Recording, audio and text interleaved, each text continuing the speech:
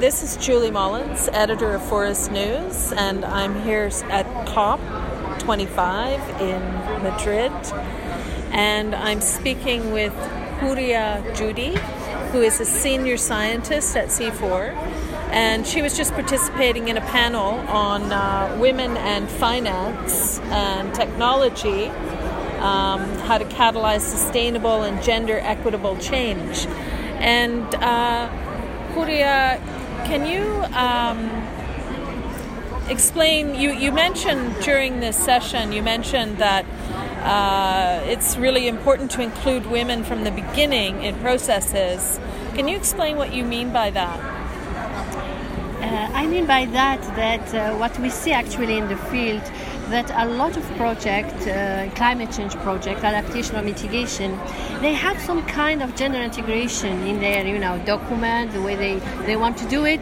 But when it comes to the implementation, women's participation is something which comes already a bit late, or women are not really from the beginning in the process of designing the project. This has different reasons. The reasons are because, and this is what we mean, we will talk later about the transformational changes, that women have barriers, social barriers, which don't allow them to be a part of the process. So when we just change and say, okay, now we want to have 50 women in the project, we have numbers of women which were there, but we don't have actually the effective participation of women. I had meetings for projects where I asked for 50% of women, and then I would have the 50% of women, but none of them will speak up because there are men there, and these kind of issues we need to deal with. That we get a little bit beyond the numbers, beyond just the counting, and get more to what is the structural reasons for inequities. And this need to be addressed from the beginning, because if not, then the implementation will happen, and that makes it not sustainable, not for women, not for men, and not for the project itself. Okay. And so what does transformative change mean with regard to women and climate?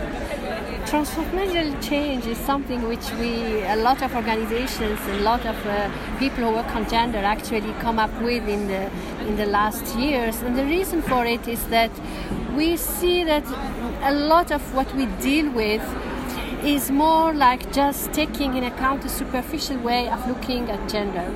Most of the time, as I was saying before, is just women and men. And what transformational change is about is to look more at power relations. So gender as a relationship between people, gender as a power analysis.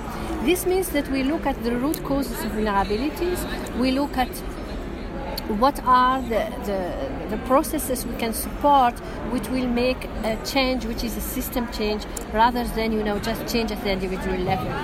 This is very important in terms of the way we look at gender. So transformative change is absolutely completely different way how we are now looking at gender, going beyond the superficial analysis of how many women you had in the project, how many pumps you delivered, how many.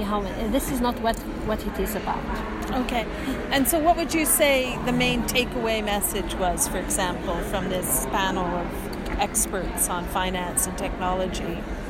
My takeaway message, actually, I would like to be positive, is that I'm seeing a lot of things happening around, gender and how to improve gender.